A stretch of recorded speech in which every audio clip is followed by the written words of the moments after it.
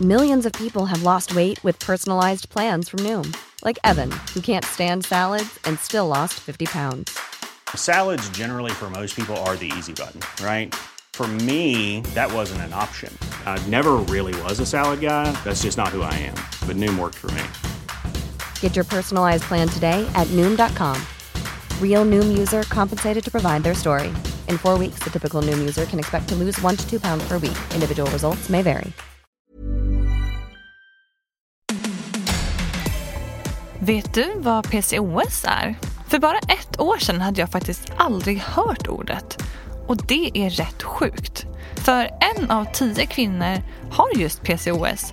Vilket är ett syndrom som innebär att man ofta har utebliven ägglossning och ett par andra symptom. Det kan såklart innebära vissa bekymmer, men det finns också riktigt bra behandlingar och faktiskt stora fördelar med att ha PCOS. Om detta och allting du någonsin undrat om det här syndromet kommer vi att reda ut i detta poddavsnitt tillsammans med gynekologen och forskaren Angelica Lindén Hirschberg.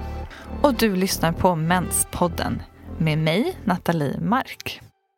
Ja, då vill jag välkomna hit Angelica Lindén Hirschberg som är gynekolog och professor vid Karolinska. Tack. Vad kul att du ville komma hit.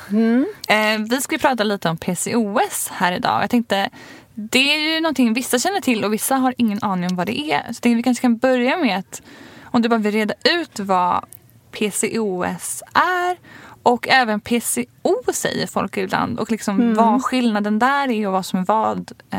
Lite så basic. Jo, själva ordet PCOS, det betyder polycystiskt ovariesyndrom. Och syndrom innebär ju då att man har flera symptom som hänger ihop. Och det här polycystiskt, det betyder att man har ett ökat antal äggblåsor i äggstockarna. Och ofta hänger det ihop med då att man också har en menstruationsstörning och har något annat symptom på ökad produktion av manliga könshormoner som testosteron. Och då kan det till exempel vara ökad kroppsbehåring.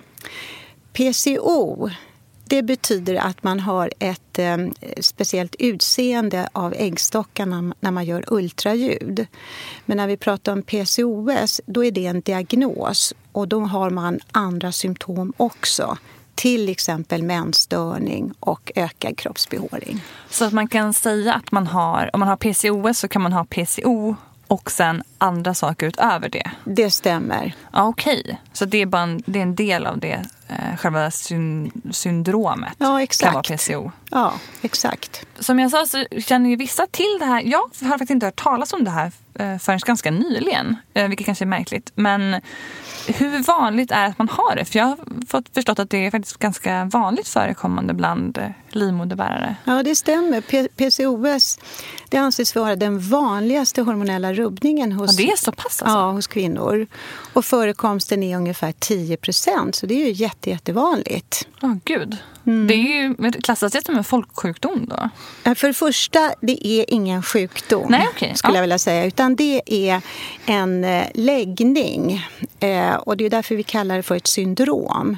Och beroende på hur mycket symptom man har så kan man kanske behöva någon behandling. Men det är inte alls alltid som man överhuvudtaget behöver en behandling. Och de symptom man har kan också variera under livet.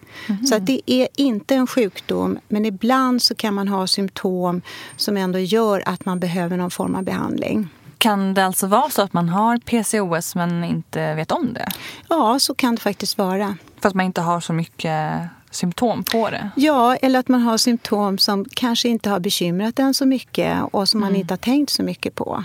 Men nu har du sagt lite om de här symptomen. Vad är det egentligen om man listar så här symptom som är vanliga om man har syndromet då, PCOS? Vad är det?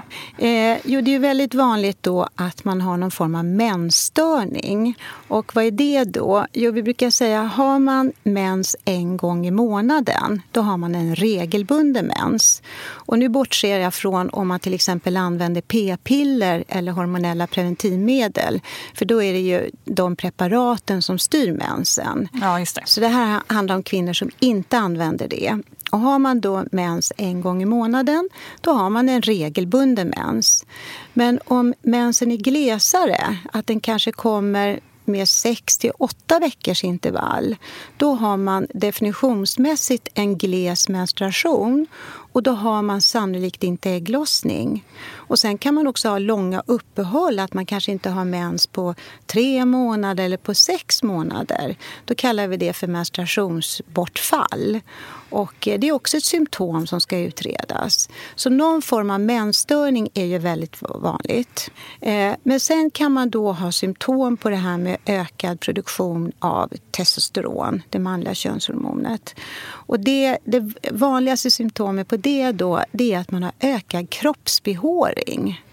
Och det kan till exempel vara behåring i ansiktet och då handlar det om grov behåring, helt enkelt skäggstrån som man kan ha på överläppen, på hakan, på kinderna. Men man kan också ha det på kroppen. Vi brukar prata om den här lilla raggarsträngen som man kan ha under naveln och neråt. Och det är väldigt vanligt symptom. Det är ungefär 20% av kvinnor som har det. Men ibland kan det vara lite mer utbrett. Och det kan också vara ovanför naveln. Och då kallar vi det för att man har ökad kroppsbehåring. Och det har ett speciellt medicinskt namn då, som heter hirsutism. Och sen är det också vanligt att man har ökad behåring i ljumskar och baksidan av lår. Däremot så tittar vi inte så mycket på underbenen, för de flesta kvinnor har ganska mycket hår, eller vill i alla fall ta bort hår på underbenen. Det är inte svårare att se då liksom, den typen av behåring om man tar bort. Naturligt sett om man tar bort det så går det inte att se om man har ökad kroppsbehåring där eller inte. Nej, det är svårare, men ofta så känner man ju om det är grov behåring och man kan känna om det liksom är stubb och lite hårt och sådär. Så behåring är ju vanligt och sen att man kanske lättare får akne, finnar i ansiktet och även på ryggen. Sen så är ju också övervikt vanligare hos de här kvinnorna. Så vi vet att övervikt och fetma, det förekommer i faktiskt 50%. Okay. Men vänder man på det så betyder det ju inte att alla som har PCOS är överviktiga. Utan man kan också vara smal och få den här diagnosen då. Så att det finns en väldigt stor variation när det gäller symptombilden. Kan se väldigt olika ut för olika kvinnor. Det känns ju lite svårt då, eftersom det är så många olika typer av symptom, att själv veta att det är det som man har. För man kan ju såklart ha oregelbunden mens av andra skäl eller absolut. Tycka att man har ökad kroppsbehåring men inte har det medicinskt. Eller så här. Det finns ju säkert finns det något annat som är ett vanligt symptom på PCOS utöver det? Ja, det kan också vara kopplat till en ökad risk för nedstämdhet och ångest. Vi vet inte riktigt vad som är hönan och ägget. För att om man har de här symptomen, och vad jag också skulle säga är ju då att om man har en störd mensfunktion, då har man svårare att bli gravid spontant, det vill säga utan någon form av behandling. Så det kan ju vara så att diagnosen upptäcks i samband med att man utreds då för svårighet att bli gravid. Det är ju också ett symptom. Ja, men precis, för när man googlar runt lite på det här med PCOS så det är ju nästan det första som dyker upp, att folk har försökt bli gravida, inte blivit det, sökt hjälp för det och då har man upptäckt att man har PCOS. Det är precis. Alltså vanligt att det är så? Ja, det är ganska vanligt. Så att det man kan söka för, det är ju mensstörning, ökad kroppsbehåring och svårigheter att bli gravid. Det skulle jag vilja säga är de vanligaste symptomen som man söker för. Och då är det klart att man kanske inte har upptäckt det tidigare i livet, för man kanske inte har funderat så mycket över sin menscykel förrän man vill bli gravid. Och då kan det ju då kan man ju vara ganska gammal, eller man kan säga 30-årsåldern innan man har funderat på det. Ja, och det kan ju också vara så att man har använt då till exempel p-piller, hormonella preventivmedel under en väldigt lång period. Och så är det först när man slutar med dem som man upptäcker, oj, min mens kommer inte. Och i normalfallet ska ju mensen komma tillbaka väldigt snabbt efter att man har slutat med vanliga p-piller. Och har du inte gjort det inom en 3 månader eller någonting, då bör man nog söka för det.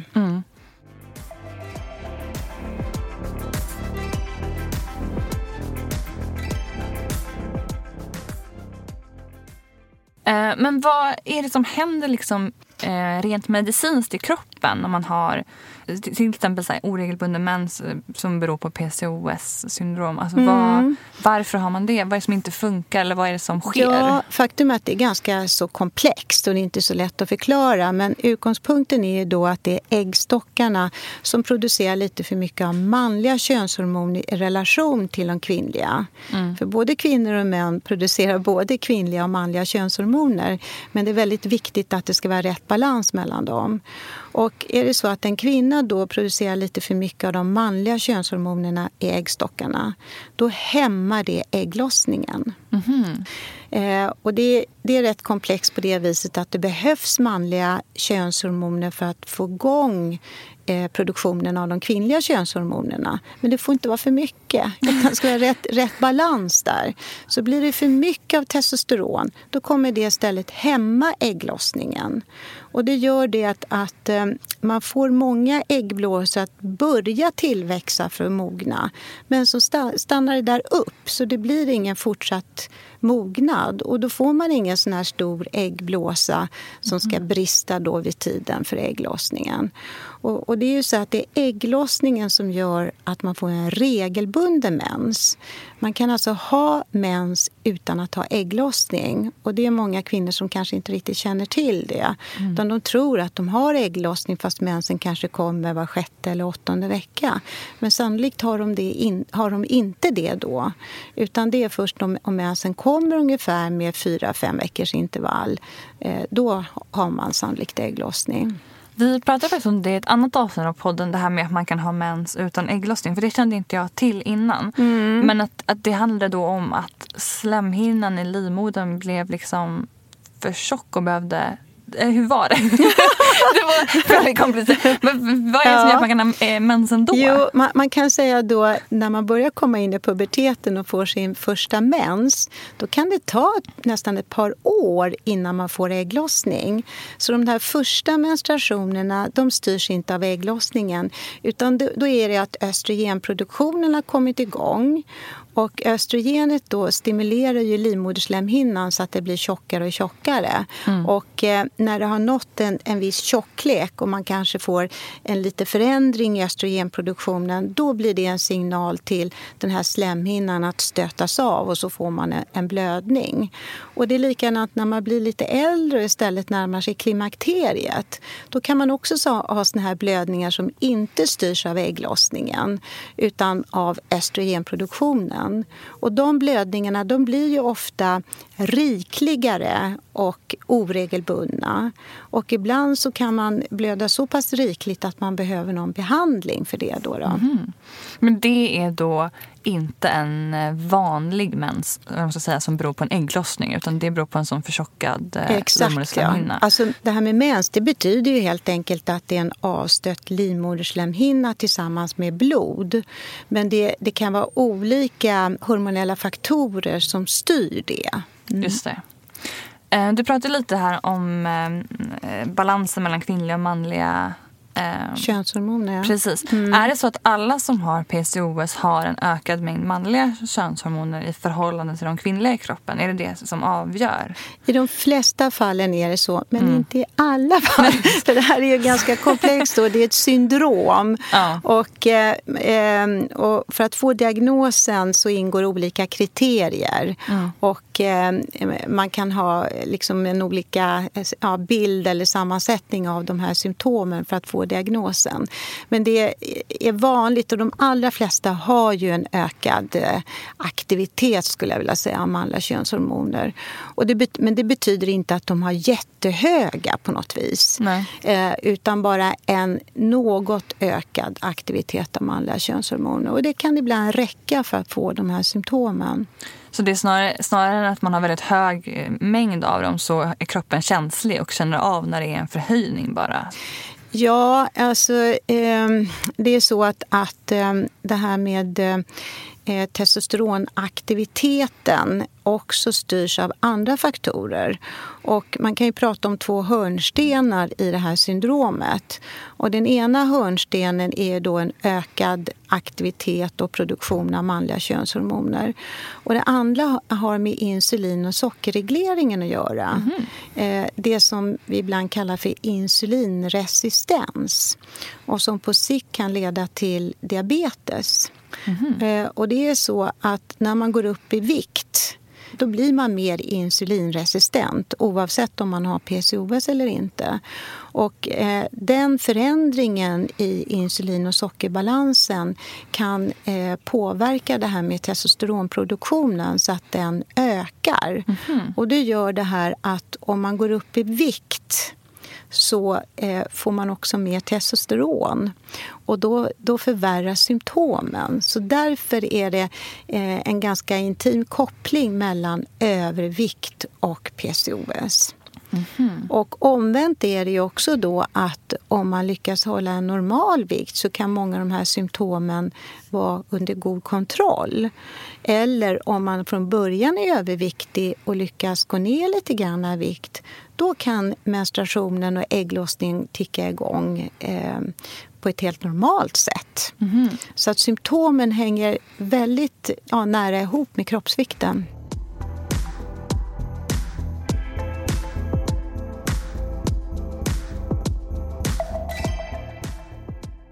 Men är det här någonting som man är född med? Alltså är det ärftligt, är det genetiskt eller utvecklas det? Ja, enligt all forskning då så talar det ju för att det krävs någon ärftlig komponent för att utveckla syndromet. Och man har ju inte de här symptomen när man föds, som man säger så. Va? Nej, utan det utvecklas i samband med puberteten och kanske inte alls kommer med en gång. Utan det vanliga är ju då att man ändå får igång sin menstruation även om den inte blir regelbunden.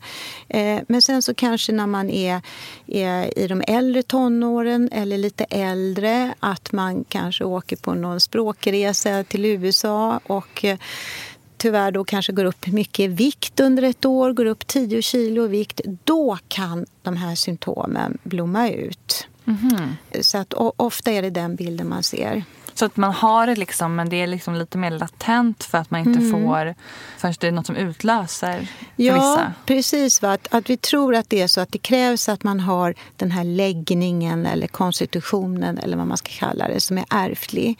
Men sen så kan då olika livsstilsfaktorer trigga igång symptomutvecklingen. Och om vi kommer till det här med behandling då, så rekommenderar man ju att alla patienter, och det gäller ju inte bara de med PCOS, men att det här med en hälsosam livsstil är oerhört viktigt om man har den här diagnosen. Och är man från början normalvikt och så, då ska man försöka hålla en normalvikt. Och gärna träna regelbundet och äta regelbundet och ha regelbundna sömnvanor. Det här låter ju väldigt tråkigt. Och ja, det låter som en floskel. Men faktum är att det ligger mer i det än vad vi tror. Och enligt förra årets Nobelpris så var det ju så att vi vet nu att varje cell i kroppen har en dygnsrytm. Och man har kunnat påvisa då att olika såna här livsstilssjukdomar som fetma och diabetes och hjärt-kärlsjukdom hänger ihop med att man har störningar i den här dygnsrytmen. Så att vi tror ju då att om man börjar leva lite hälsosammare och sköta det här med kost och motion och så kan man normalisera eller i alla fall förbättra många av de här symptomen. Men om man tänker då att man söker hjälp till exempel då för att man har svårt att bli gravid och får den här, säger man diagnos då? Eller det här diagnosen? Diagnos är det, men det är ingen sjukdom. Så man kan få diagnos utan att det är sjukdom faktiskt. Men om man då får den här diagnosen, vad är det vanligt att man sätter in för typ av behandling då? Ja, om man vill bli gravid. Och det är ju ganska intressant då att vi har gjort många studier på patienter som är överviktiga eller har fetma. Och då har man ju ofta en störd menscykel och har inte ägglossning. Och därmed så har man ju svårare att bli gravid spontant. Men då är det flera studier som har visat att förbättrar man sin livsstil och lyckas gå ner lite grann av vikt, så kan det där komma igång igen. Mm. Och vad vi har nu visat i vår allra senaste studie var att det räcker med att gå ner bara några procent i kroppsvikt, så kan ägglossningen komma igång.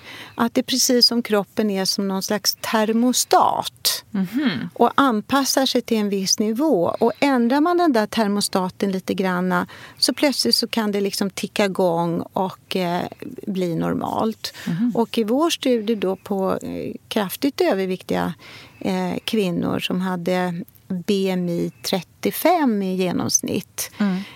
Det är ju då ett kroppsmasseindex där man dividerar kroppsvikten i kilo med längden i meter genom 2. Det är lätt att googla på det där om man undrar vad BMI är. Men hos de här patienterna då som var kraftigt överviktiga, så räckte det med en viktnedgång på bara ett par procent och mensen kom igång. Och vi kunde också visa då att en stor andel av patienterna blev gravida spontant, det vill säga utan någon form av hjälp. Så det är ändå väldigt positivt och bra att veta. Så man behöver kanske inte gå ner, man ska inte tro att man måste gå ner till normalvikt, utan varje kilo som man lyckas gå ner kan ha stor betydelse. Men om man är en av de här patienterna som inte har någon typ av övervikt men ändå har kanske säga ingen ägglossning eller så, vad är vanligt att man gör då? Ja, då måste man söka hjälp, för att då ska man inte banta så att säga. För det kommer inte hjälpa. Utan då måste man söka hjälp, och det finns idag väldigt effektiv behandling, skulle jag vilja säga.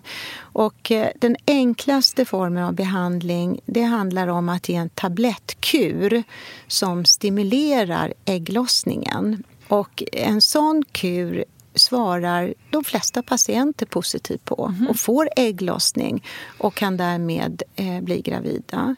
Och det är inte säkert man svarar på första kuren, men man kan också upprepa en sån kur. Men det är också viktigt att man måste utreda mannen, för att ibland så kan det ju vara flera faktorer som gör att man inte blir gravid, så det ska man ju alltid göra. Men som sagt, om det hänger på det här med oregelbunden mens och utebliven ägglossning, då börjar man med en sån tablettbehandling. Och vad är det för typ av, är det hormontabletter eller vad, och nej, hur lång tid gör man det? Det är inte hormontabletter, men som påverkar det hormonella systemet. Okay. Som ökar utsöndringen av hormoner från hypofysen som i sin tur då styr äggstockarna. Och det är en tablett som man bara tar i 5 dagar. Så det är som en kort kur som kan trigga igång det här med ägglossningen. Okay. Och fungerar inte det efter att man har upprepat kanske några sådana försök då gör man det varje månad då? Eller nej, det är inte riktigt, utan det är väldigt individuellt. Okay. För det är beroende på hur patienten svarar, och man ska alltid göra en sån behandling under kontroll. Så ofta så ska man göra också ett ultraljud för att se att det inte blir för många blåsor som utvecklar sig. För det är ju också så att det här syndromet hänger ihop med att man faktiskt har många äggblåsor i äggstockarna. Och det är ju ett positivt fynd med tanke på fertilitet. Ja, verkligen. Ja, så att å ena sidan vid PCOS så kan man ha störd ägglossning och det gör att det blir svårare gravid. Men att ha många äggblåsor, det är ju bra. Men då är det viktigt när man ger sån här behandling att man inte stimulerar äggstockarna för mycket. Och med tablettbehandling så är det sällsynt, skulle jag vilja säga. Men det sista steget, det är ju sån här provrörsbefruktning som vi kallar IVF. Ja, just det. Och den proceduren, det innebär ju att man gör en så kallad kontrollerad överstimulering för att man vill få många ägg som man kan plocka för att sen göra den här befruktningen med mannens sperma i provrör. Men det ska vara kontrollerat och det finns en liten risk för att man stimulerar för mycket. Så det här är en patientgrupp som man måste göra det här under väldigt mycket, eller noga kontroll då. Det känns ju som att den här typen av patienter då lär ha ganska bra chanser att hitta många ägg. om man gör en IVF-behandling eftersom man har det? Eftersom just den här IVF är så väldigt, väldigt effektiv och att resultaten förbättras ju kontinuerligt hela tiden, så vill jag ändå säga med de olika slags behandlingsalternativ som finns, så lyckas ju absolut de allra flesta patienter att bli gravida så småningom. Men en sak som jag ändå tycker är viktigt också då, det handlar ju inte bara om att bli gravid, utan det handlar också om att graviditeten ska vara normal och att den inte ska vara kopplad med ökade risker. För då är det ju så att om mamman är kraftigt överviktig, då vet du ju att det innebär risker under graviditeten. Det är bland annat ökad risk för missfall, det är ökad risk för havandeskapsförgiftning, det är ökad risk för graviditetsdiabetes och det är ökad risk för förtidsbörd och så vidare. Så att det är viktigt att patienten försöker att, om man är kraftigt överviktig, försöker att ha gått ner i vikt från början. Så att det är så optimalt som möjligt då. Och det också underlättar ju också förlossningen förstås.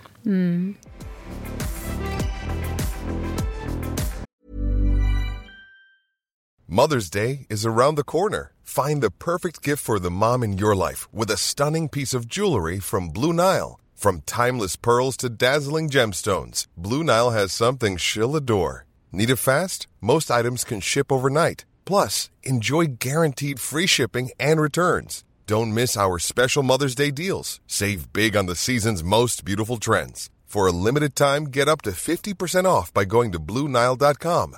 That's BlueNile.com. Imagine the softest sheets you've ever felt. Now imagine them getting even softer over time. That's what you'll feel with Boll & Branch's organic cotton sheets. In a recent customer survey, 96% replied that Boll & Branch sheets get softer with every wash. Start getting your best night's sleep in these sheets that get softer and softer for years to come. Try their sheets with a 30-night guarantee. Plus, get 15% off your first order at BollandBranch.com. Code BUTTERY. Exclusions apply. See site for details.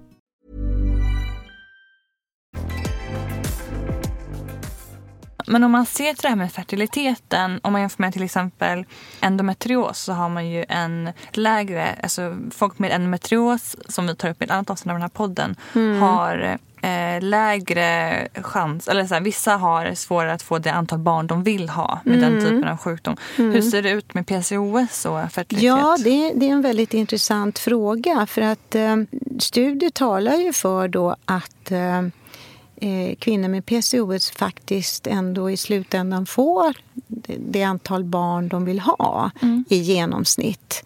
Men att det kan ta lite längre tid och att man kanske i vissa fall får kämpa lite mera.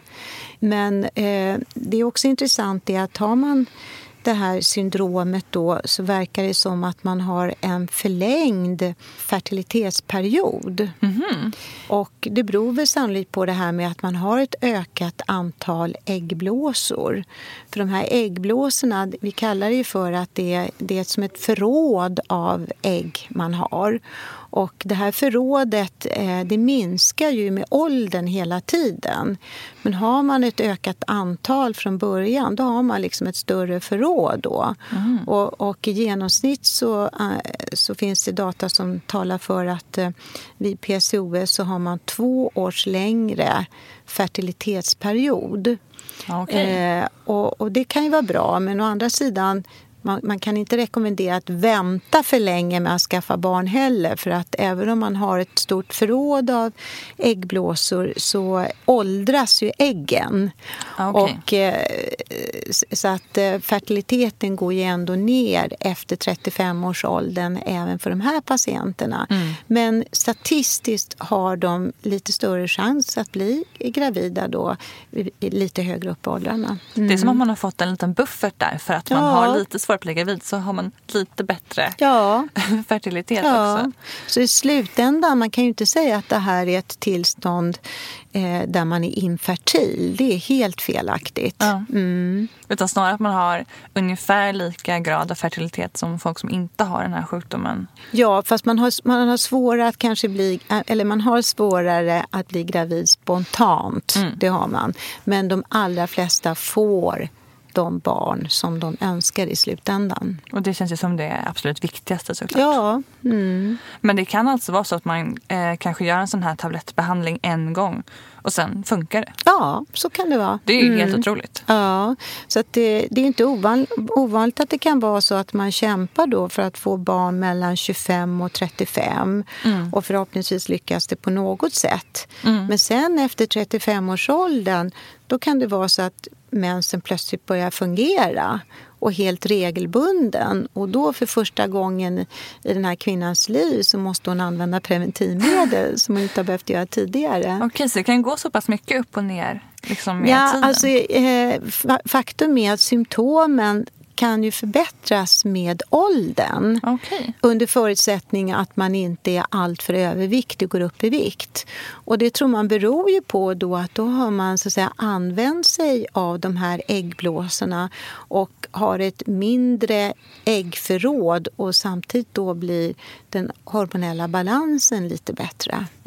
Så allt det här handlar väldigt mycket om balans och det är ganska så intrikat kan man säga hur det här regleras.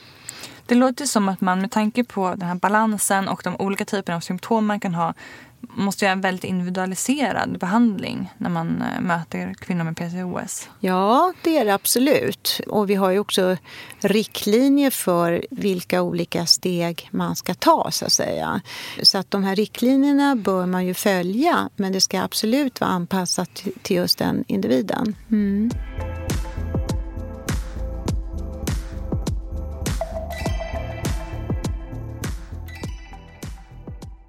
När du träffar patienter som har PCOS, vad är det vanligaste de har problem med? Är det just att bli gravida? Eller är det de här yttre symptomen som kan finnas med alltså, ökad behåring? Jag är ju själv gynekolog så ofta är det ju av någon gynekologisk orsak de kommer då. Men det är inte ovanligt att en ny patient radar upp flera olika problem samtidigt. Okay. Så man frågar om det, vad kommer du för och vad har du för symptom? Så säger de, jag har oregelbunden mens och jag har alldeles för mycket kroppsbehåring och jag har problem med min vikt och det är det ena efter det andra. Och det är just därför att det är ett syndrom som hänger ihop med olika symptom. Och då brukar jag säga att tyvärr så finns det ju ingen universalbehandling. Nej, okay. Som hjälper mot allt utan då måste man kanske fokusera på vad är det viktigaste symptomet just idag och nu. Och är det graviditet då, ja då är det ju det som gäller och då är det vissa behandlingar som gäller då så att säga. Men är det till exempel att man har oregelbunden mens och glesa menstruationer, då är ju vanliga kombinerade p-piller en väldigt bra behandling. Och det är inte alla patienter som har förstått att det är en behandling. För de kan ibland kanske känna sig missförstådda och inte riktigt tagna på allvar och säga det. Nej, jag fick ingen information och jag fick bara p-piller. Men då är det faktiskt så att p-piller ger vi ju inte bara som preventivmedel. Utan det är ju ett väldigt potent läkemedel som vi kan använda i många olika situationer för behandling av olika tillstånd.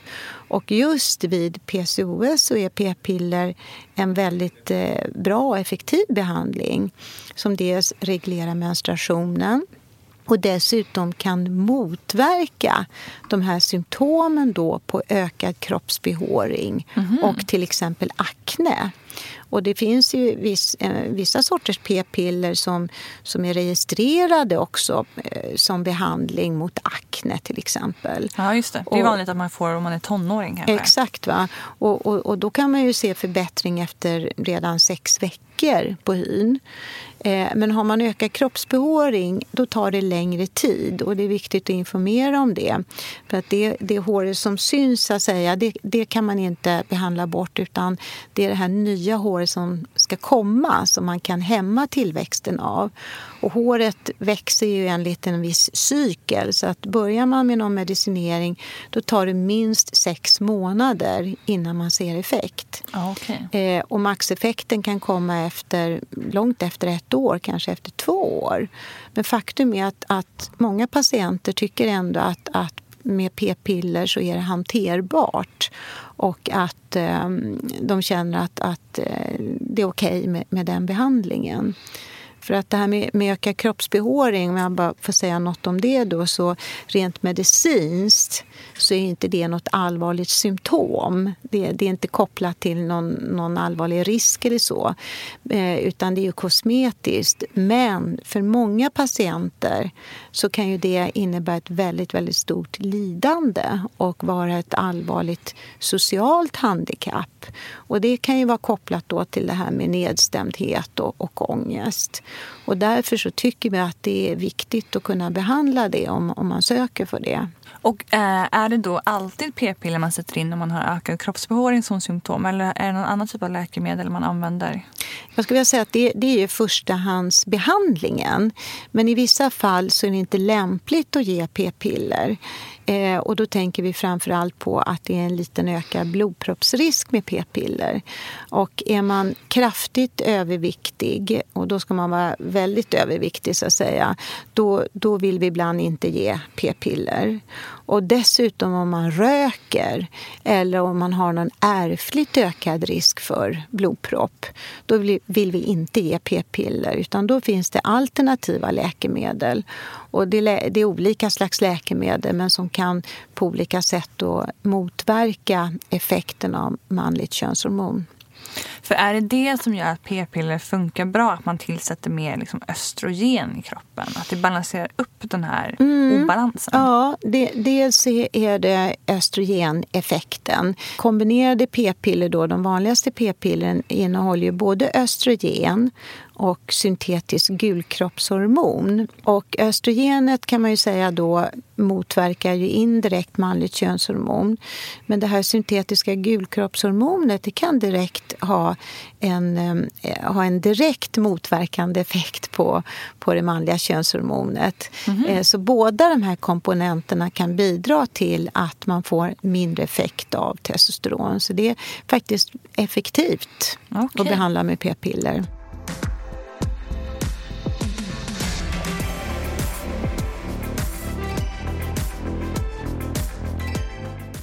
Du var inne lite på det här med att om man har en oregelbunden mens, man vill inte bli gravid, men man har en oregelbunden menstruation.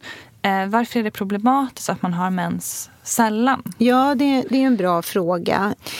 Och då är det ju så då att vid det här tillståndet, när man inte har ägglossning, då får man en annan påverkan på de gynekologiska organen.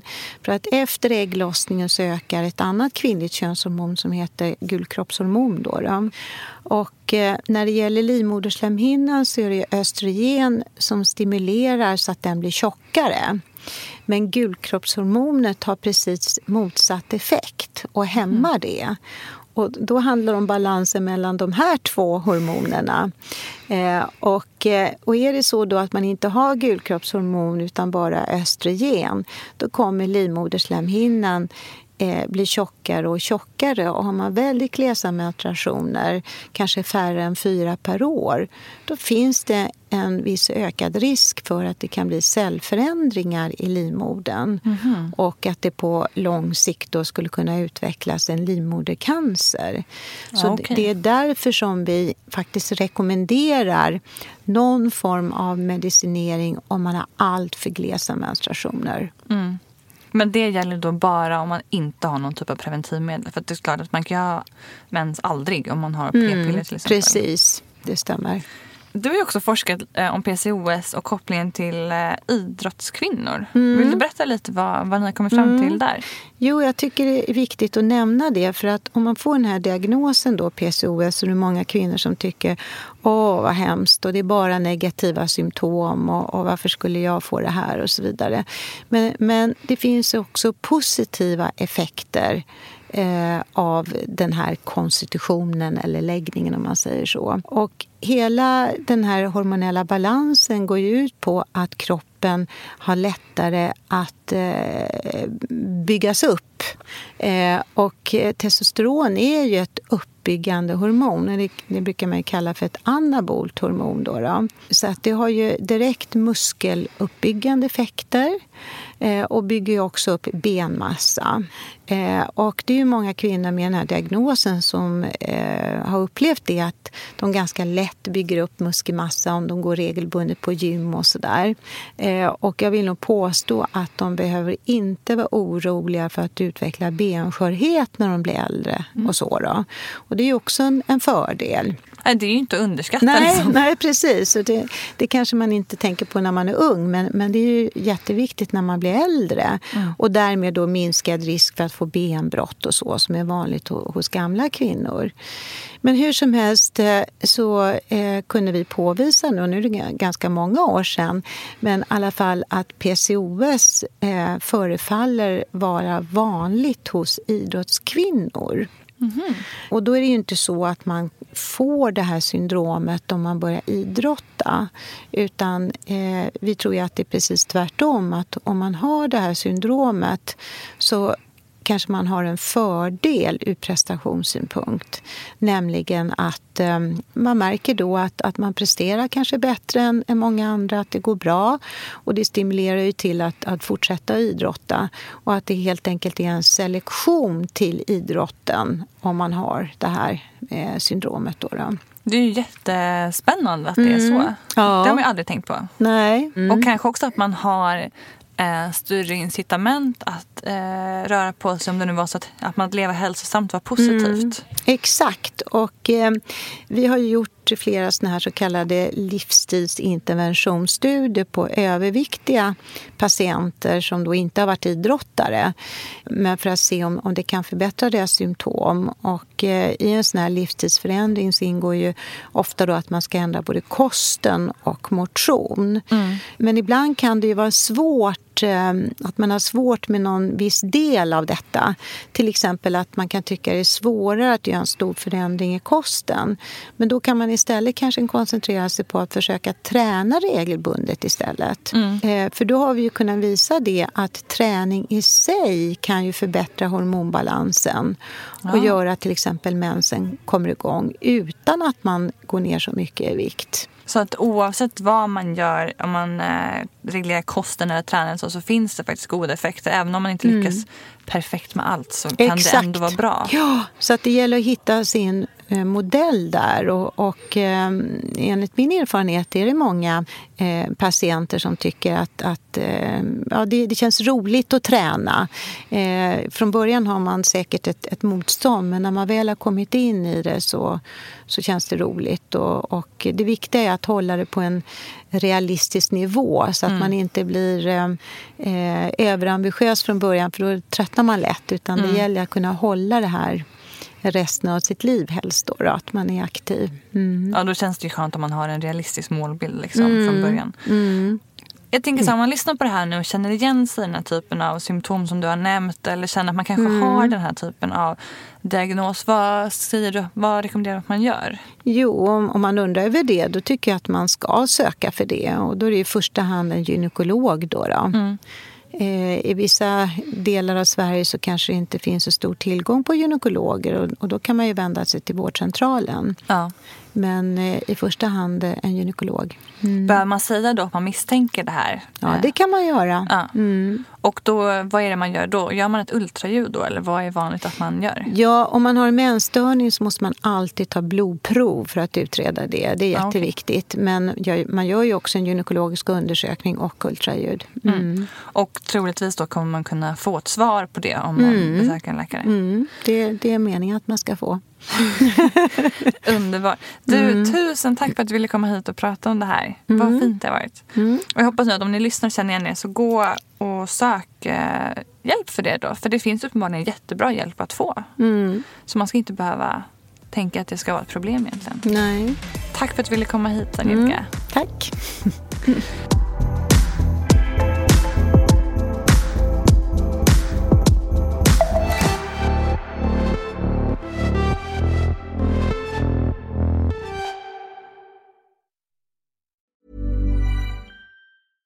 Flexibility is great. That's why there's yoga. Flexibility for your insurance coverage is great too. That's why there's United Healthcare Insurance Plans. Underwritten by Golden Rule Insurance Company, United Healthcare Insurance Plans offer flexible, budget-friendly coverage for medical, vision, dental, and more. One of these plans may be right for you if you're, say, between jobs, coming off your parents' plan, turning a side hustle into a full hustle, or even missed open enrollment. Want more flexibility? Find out more about United Healthcare Insurance Plans at uh1.com.